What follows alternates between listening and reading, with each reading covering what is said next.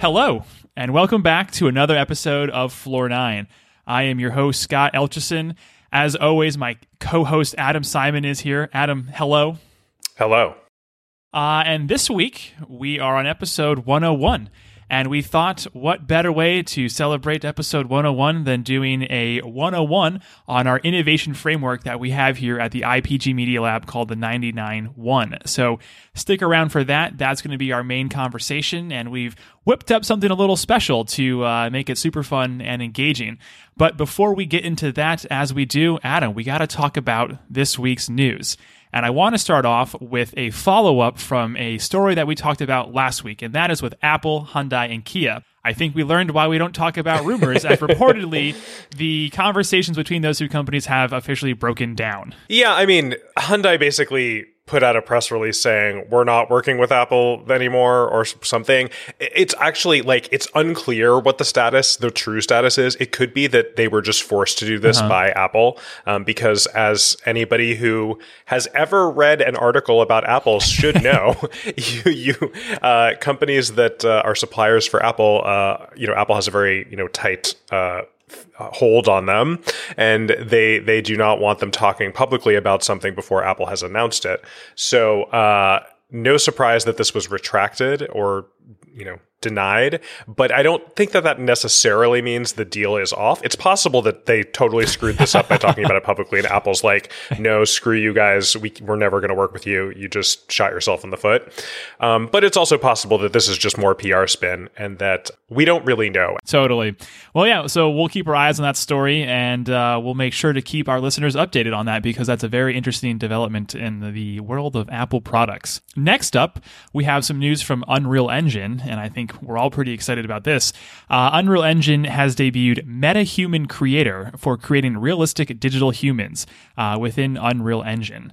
So this is pretty interesting. Again, I think this plays well into our conversation about, gaming eating the world, in the sense that we're going to see more and more of this gaming technology be integrated into the infrastructure of how products and even advertisements are made going forward. And I think this is one of those products that we could see a lot of application into the media and marketing and kind of brand ecosystem. Yeah, we talk about how Unreal is building a set of tools to make digital versions of people, places, and things.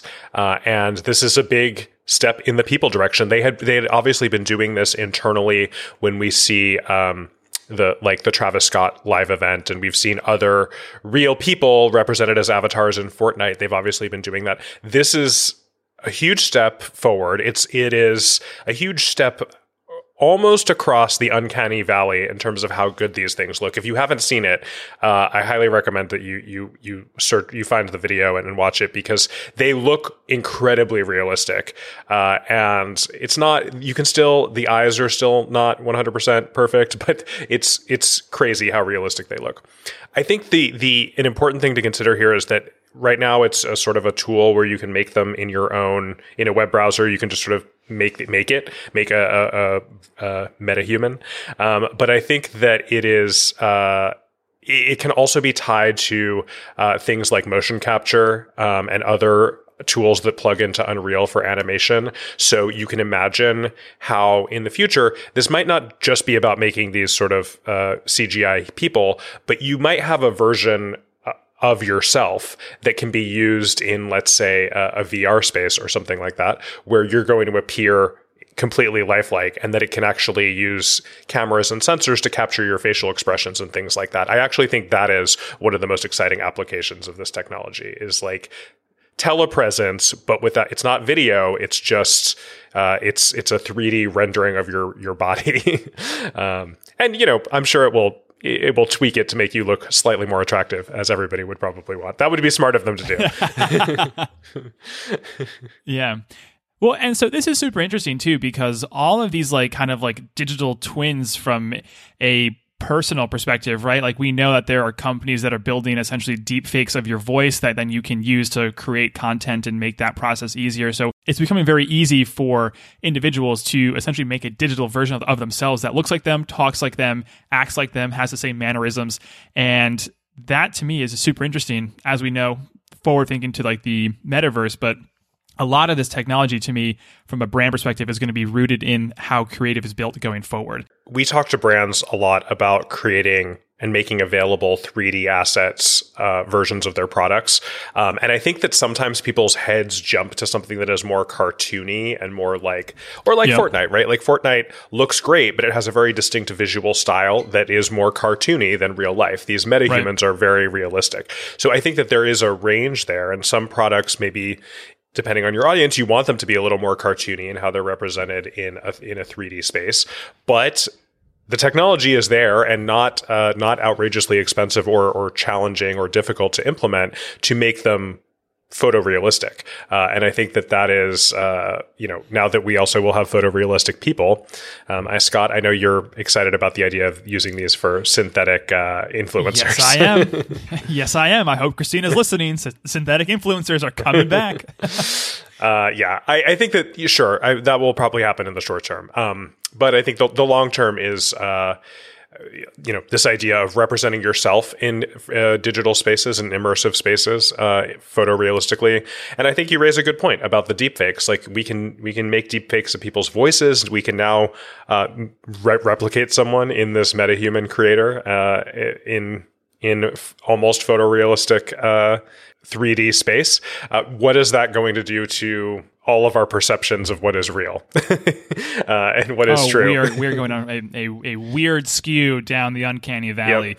The one thing I've noticed that a lot of these companies do have a ethics code that is on their front page that is like they are starting with like a ethics first approach to how all this stuff is content, or how all these digital twins are created and all these deepfakes are created. So that's a good positive sign that like they're thinking about that. But I believe we're going to see a lot of unintended consequences. So we'll keep our eyes on that. But I want to move into our next bit of news here. From TikTok, TikTok has finally briefed advertisers on their new online shopping tools. So reportedly, they're going to be having the ability for influencers to share product links and earn commissions off of those product links that are in their bios, as well as a live shopping stream feature that is also reportedly being planned. So we're starting to finally see some more, hard details around what TikTok is thinking when it comes to their shopping features and integrating social commerce more broadly into their platform. Yeah, I mean, they're really bringing over these tools that are already in market in China in the equivalent of Douyin. So this is just sort of spreading the tools into new places. It's incredibly popular in China. So I think culturally, the U.S. hasn't been as invested in. Certainly live stream shopping has not really been a thing here yet. Right. TikTok might be the thing that makes it a thing here in the US. I wouldn't be surprised. And it really, the U.S. may be catching up to China with some of the social shopping that we've been seeing there. The other interesting thing that's happening is because of the changes that are being made around data access and privacy controls and attribution that Apple is about to roll out, we're actually seeing a lot of investment in moving these storefronts into social apps. So Shopify is really investing and doubling down on their partnership with Facebook and Instagram, bringing actually Facebook. I don't know how this deal happened, but Facebook is actually allowing them to bring their own Shopify payments, Shop Pay, into Facebook to use as a checkout tool. But that's part of a larger push because of the tracking changes that Apple is about to roll out. It's going to be harder to attribute things like clicking on an ad in Facebook and then going out to a website, to a Shopify site to purchase something. So Shopify, everybody knows this is happening. They're doubling down on the in-platform conversion. So you're not actually leaving Facebook. So the tracking never leaves the Facebook app or the Instagram app. So this is, I think TikTok is coming along with these features at exactly the right time, where we're going to see a major push through the rest of this year, I would say, with shopping on platform in social networks rather than linking out to merchants.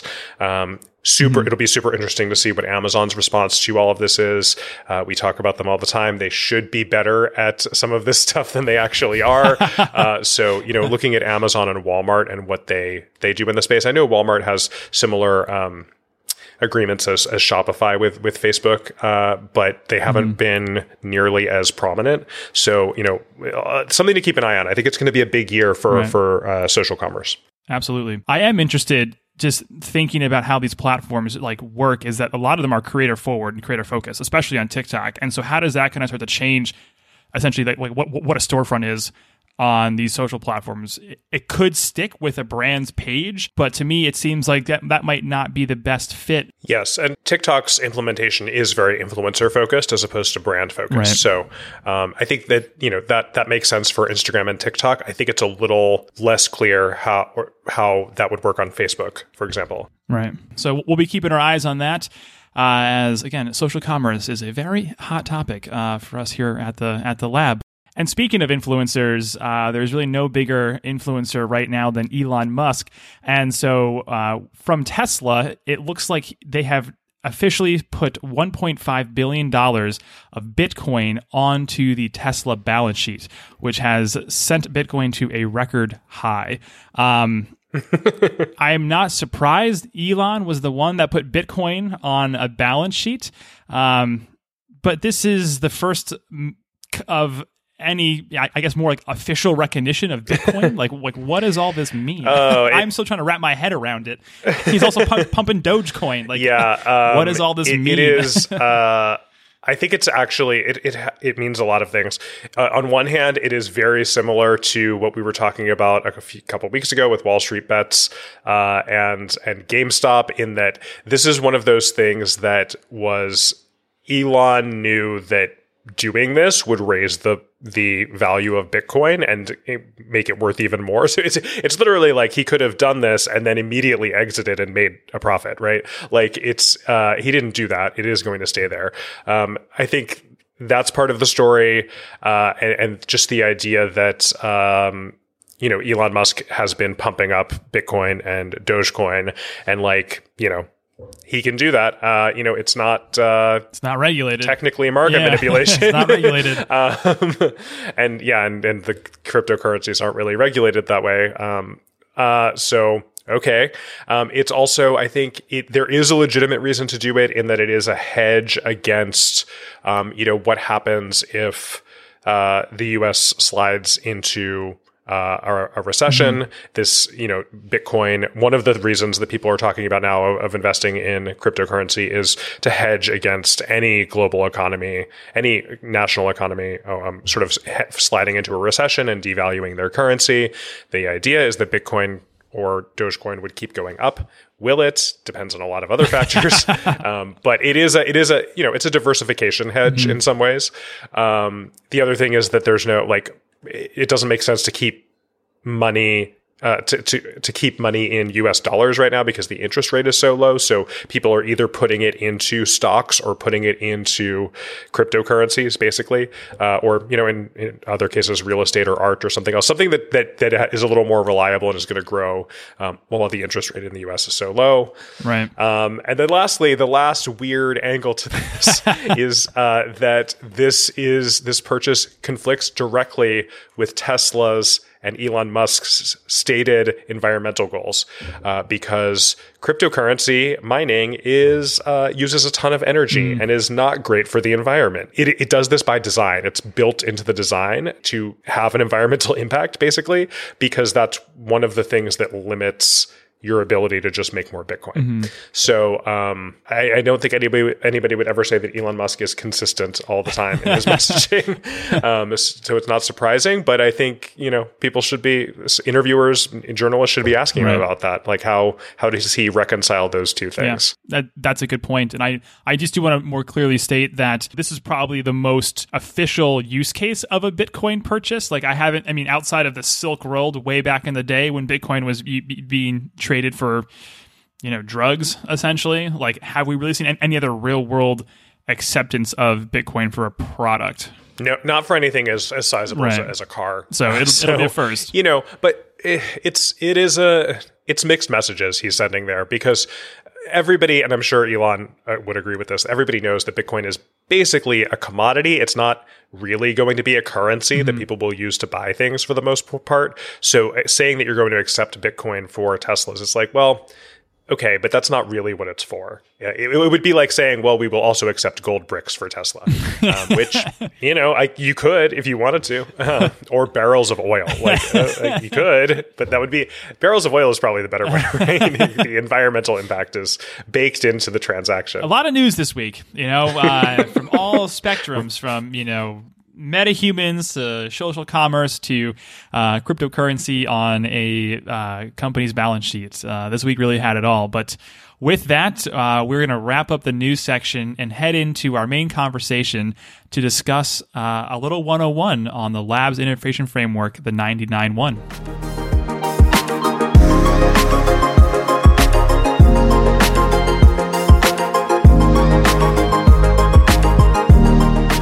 All right, listeners, welcome to the main conversation of this week's episode, the 99.1 101. So Adam and I will be going head-to-head in a competition to explain the top innovation territories we're most frequently asked about from our brands. And Adam, before we get into this heated competition, which I am super excited about, do you just want to give our listeners a little bit of a 101 on our innovation framework here and how exactly we use the 99.1? Yeah, so we track about 30 different categories, and we sometimes add some every year, and sometimes some of them graduate out of innovation into more mainstream categories. So there's around 30 every year, and we track them based on their reach. So how many consumers can you reach with them? How many people are actively using them? How many people are even aware of them for some of the more newer, more emerging ones? And then also their maturity, which refers to how suitable are they for brands. So, is there a turnkey way to activate in this channel, or is it all custom? Is there are there ways to measure results? Are there established KPIs, or do we have to invent them? Things like that. Right. Absolutely. Well, thank you for that 101. And it wouldn't be a competition, Adam, if we didn't have a referee. So I want to welcome to the show Ryan Miller as our 99.1 101 MC. So Ryan, welcome to Floor 9. Thanks for having me. I'm looking forward to engaging in some witty repartee and making sure those en gardes and touches are all within the legal boundaries. So let's have a fair fight, gentlemen. Excellent. I am excited. Well, with all of our players introduced, Ryan, do you want to give us the rules and kick this thing off? Sure. So what I'm going to ask you gentlemen to do is to take me through each of these innovation territories that we've outlined here as part of our 99.1 and give me a succinct summary or 101 of what each of those territories entails. I'm going to be passing them along back and forth between the two of you and assigning points for whether or not you are able to successfully define it within that 30-second time limit. So, gentlemen, I hope you're ready. I am terrified. You should be. Ryan is a harsh judge. Let's dive into it. Let's just see how it goes. All right, so first up, Adam, I'm tossing this one over to you. Coming from the 90 section of our 99.1 framework, we're going to dive in here to culture pops. Can you please explain that territory within 30 seconds for me? So culture pops is when there is a trend or a moment that is percolating in a more niche community and then breaks out into the broader culture and has sort of a cultural moment.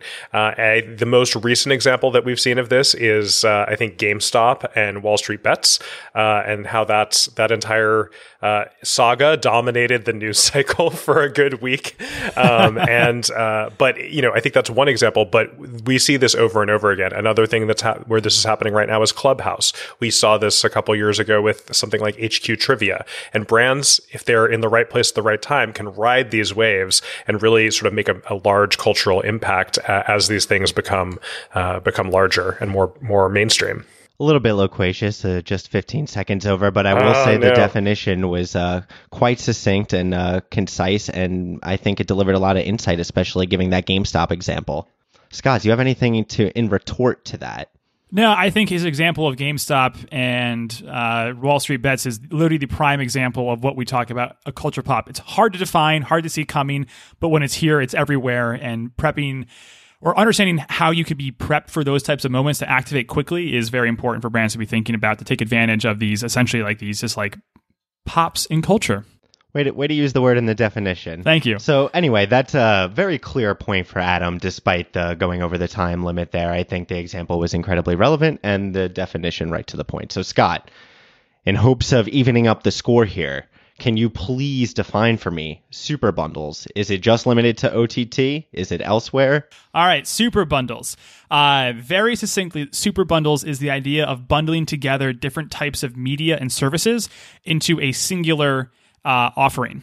The best example here is what Amazon has done with Amazon Prime, where you subscribe to be a Prime member, and with that you get different media services like Amazon Music, you get 2-day delivery, you get discounts at Whole Foods. They're just packaging together all these different products and services into a single subscription that it becomes your bundle that offers you greater benefits as a consumer. Look at that. 30 seconds right on the dot. And you even managed to give a relevant example outside of the content industry. So bonus points for that. All right. Adam, anything else that you want to add to this super bundle description here for our listeners to know about? No, I mean, I just think, Amazon is the classic example, but we are starting to see this rise up from companies like Apple. We see Disney waiting in the wings who might start to pull something similar. So I think there's going to be ample opportunity for brands to get involved with these in the near future. So moving right along here, Adam, we're coming up on category number 3, which is connected home. And one of the things I would love for you to kind of explain for me as we dive into this 101 is, how does connected home differ from voice? Connected home can include voice devices, and I think that certainly can be part of it. But it also includes all of those sort of IoT smart home devices, as well as things that are connected to programs like the Amazon Dash replenishment service. And DRS is really something that I think is important for brands to recognize, because it enables items in our home like printers and air purifiers and dog food dispensers to reorder and replenish their own supplies. And I think that that's going to be huge in the future for brands. All right, Adam, again, a little bit over the time limit, but it's hard to deliver that cutting insight that you need in 30 seconds, but our brands need those fast hits of information, and we're committed to getting it to them. But anyway, outside of that realm, I think that was an incredibly apt description. Scott, do you have anything to add to the voice differentiation? The biggest differentiation is voice is a factor within the connected home. It's like a tool that can be used to power the connected home. That's how I differentiate. So, connected home, we're talking about automation and devices talking to one another. And that kind of brings us into our next territory that I would love for you, Scott, to kind of delve into a little bit. Wearables. Is it just watches? Is it glasses? What is ultimately defining that sector today, and what should brands and marketers know about it? Absolutely. So wearables, as the category states, are pieces of technology that you wear on your body in some way, shape, or form. It could be a watch. It could be AirPods. There's a future-focused optionality of smart glasses. Basically, what this comes down to is that there are new brand opportunities to reach and engage our consumers across these disintermediated parts of the smartphone that are being produced into wearables, whether that's from the watch to the AirPods to fitness trackers. All of them are kind of taking the smartphone and focus on a singular product that could be available for brands to think about and improve their product and engage with consumers. Adam, what's your best bet in the world of wearables? Where do you think we're going next in terms of the development of this technology? Yeah, I think wearables have been, largely focused on health and wellness for a long time, and I think they will continue to cover that, but I think increasingly there will be a media focus there, and that will open up new opportunities for brands. I think we're seeing that start with AirPods and things like Mars Bot from Foursquare.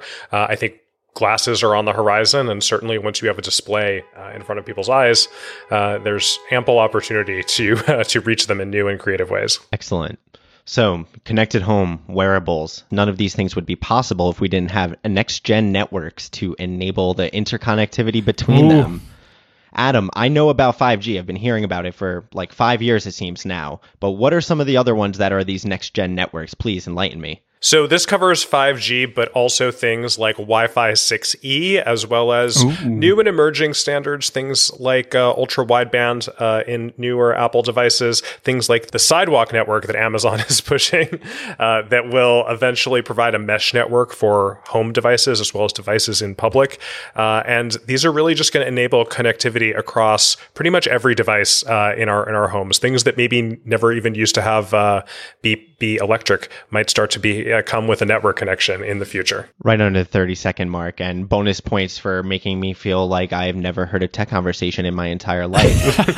Scott, do you have anything to add there? Any like options that are going to be enabled by these new types of networks for brands, for marketers?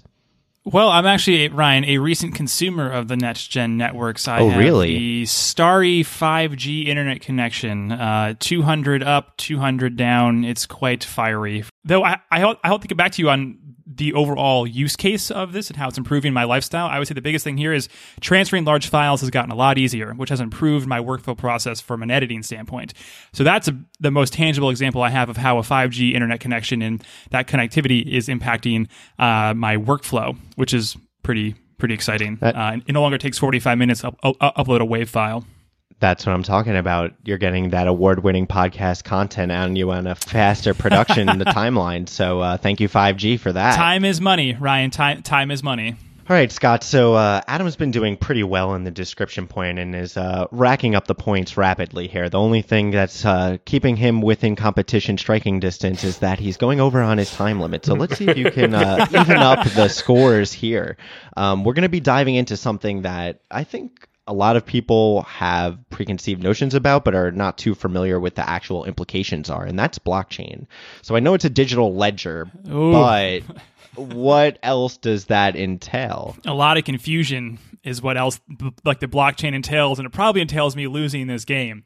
So the blockchain in 30 seconds. Well, basically the blockchain is a immutable ledger that is distributed across multiple different nodes.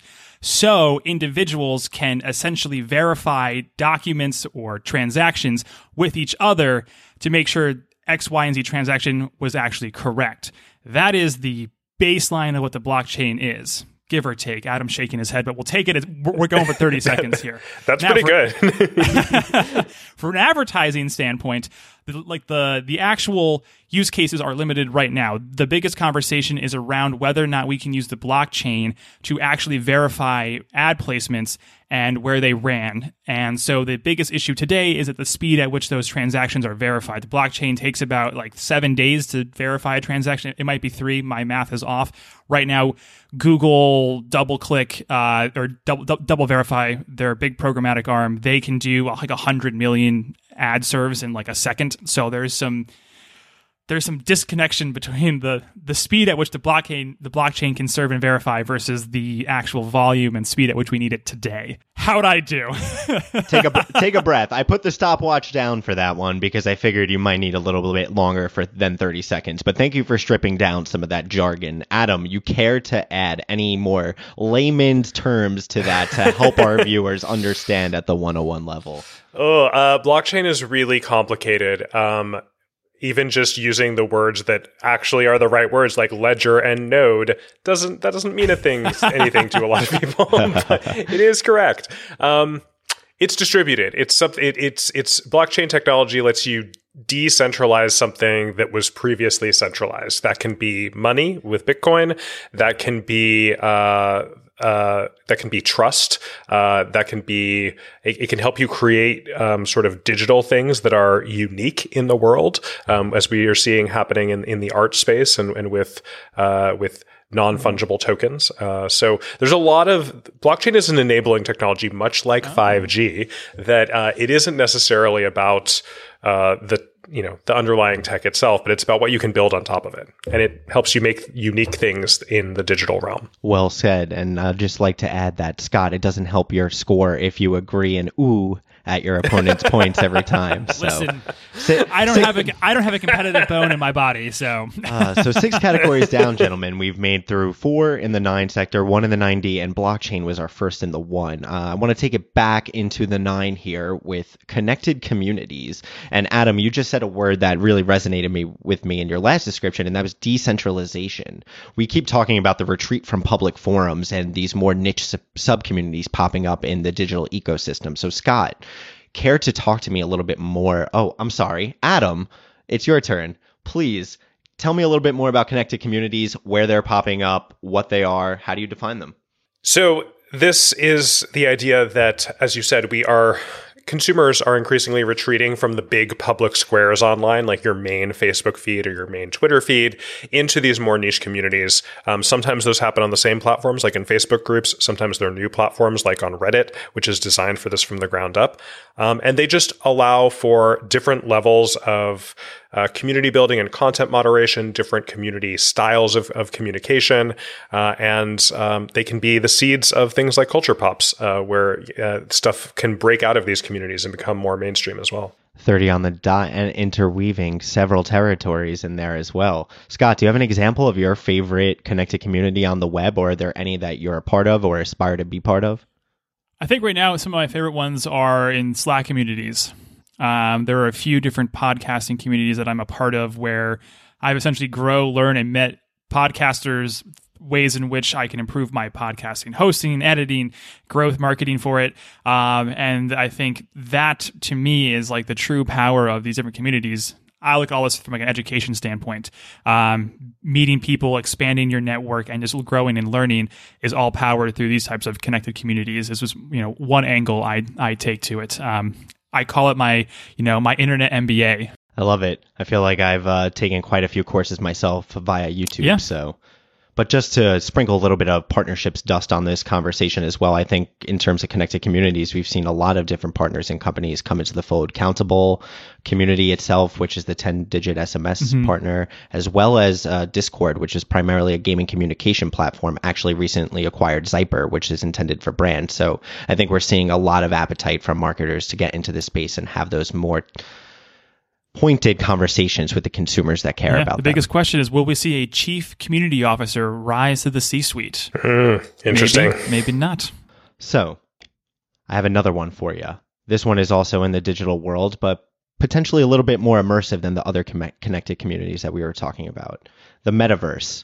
What is on the horizon in that regard? Does it only exist in VR, Scott? Care to elaborate a little further? So the metaverse, we've talked about this a lot. There's a podcast actually that you can go listen to for the full description, but in 30 seconds here, the root of the metaverse is essentially it's virtual environments, mainly focused in or around gaming or built from gaming technology, where individuals, brands, and people go to live, play, and eventually work. Done. 15 seconds. I love it. Adam, as the chief expert at the lab on metaverses, and you've written quite a few pieces on this, care to add anything to Scott's very succinct definition? No, I think it's great. I think, the point is that it's going to take us a long time to get there, but it will, over the next, decade or so, more and more of our time will start to be subsumed into these 3D immersive spaces. And that's the real takeaway for brands, is that they will start to replace some of the stuff we do on the 2D web. Time to fire up your MetaHuman creator and jump in. So, gentlemen, we've got 2 categories left.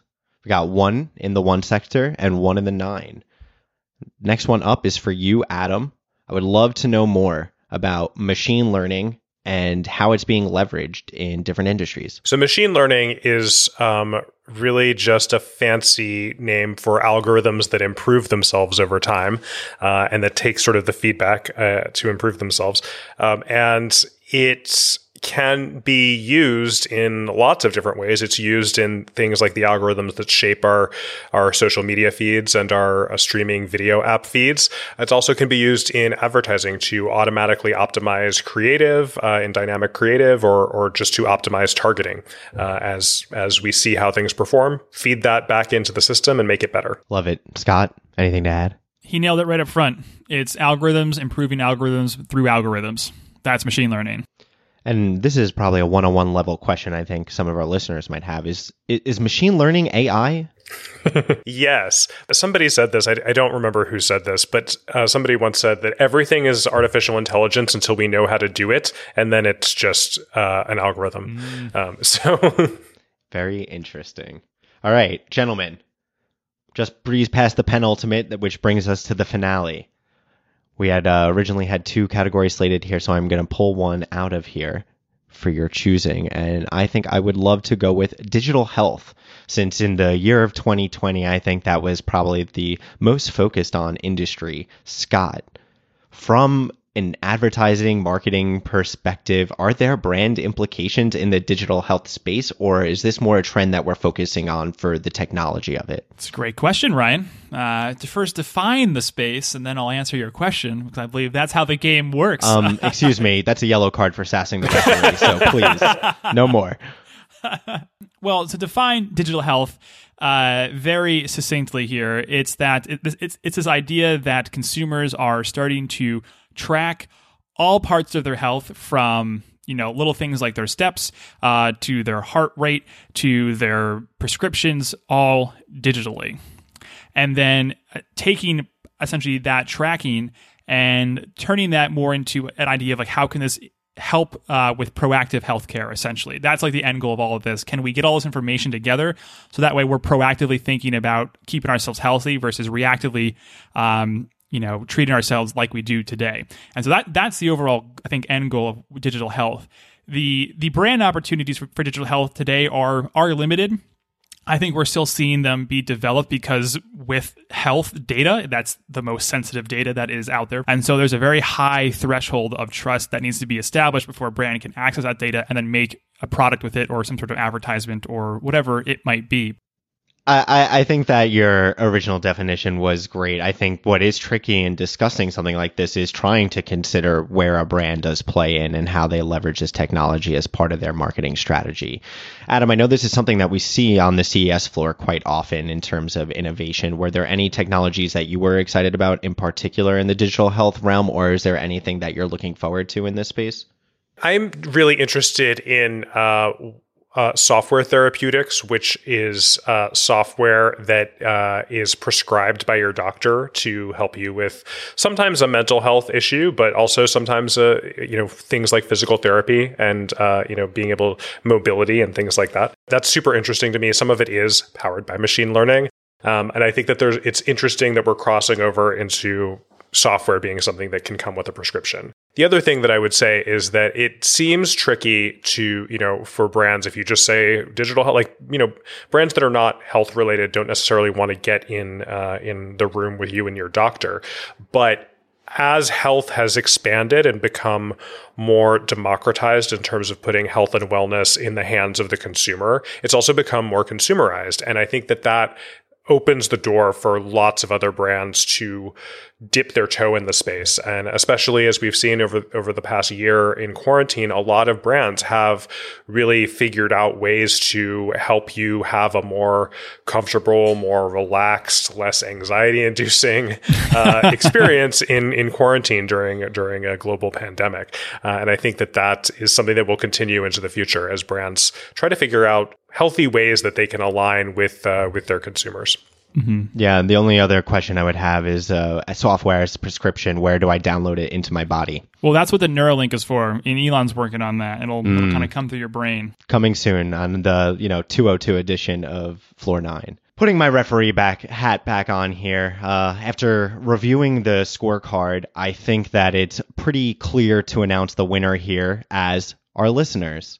They got some amazing educational content today from 2 brilliant lab members. So thank you both for evaluating our 99.1 territories and giving us such succinct definitions on what we need to know from a brand and marketing perspective. Wow. I did not see that coming. Bravo, Ryan. M. Night Shyamalan wrote this podcast. we wonder why the audience likes him so much. Right? Well, I guess we'll never know, Adam. Till next time, when we duel here on the battleground that is the audio waves of Floor 9. Well, listeners, thank you so much for listening. This was just 10 of the territories that we cover. So if you're looking to learn more about these territories or how the lab actually uses the 99.1 as our framework, feel free to reach out to myself or Adam or anybody at the lab. We're happy to walk you through and get you smart on that process. Thank you, everybody. Adam, I'm so happy we tied. And we'll see everybody next week. Bye-bye.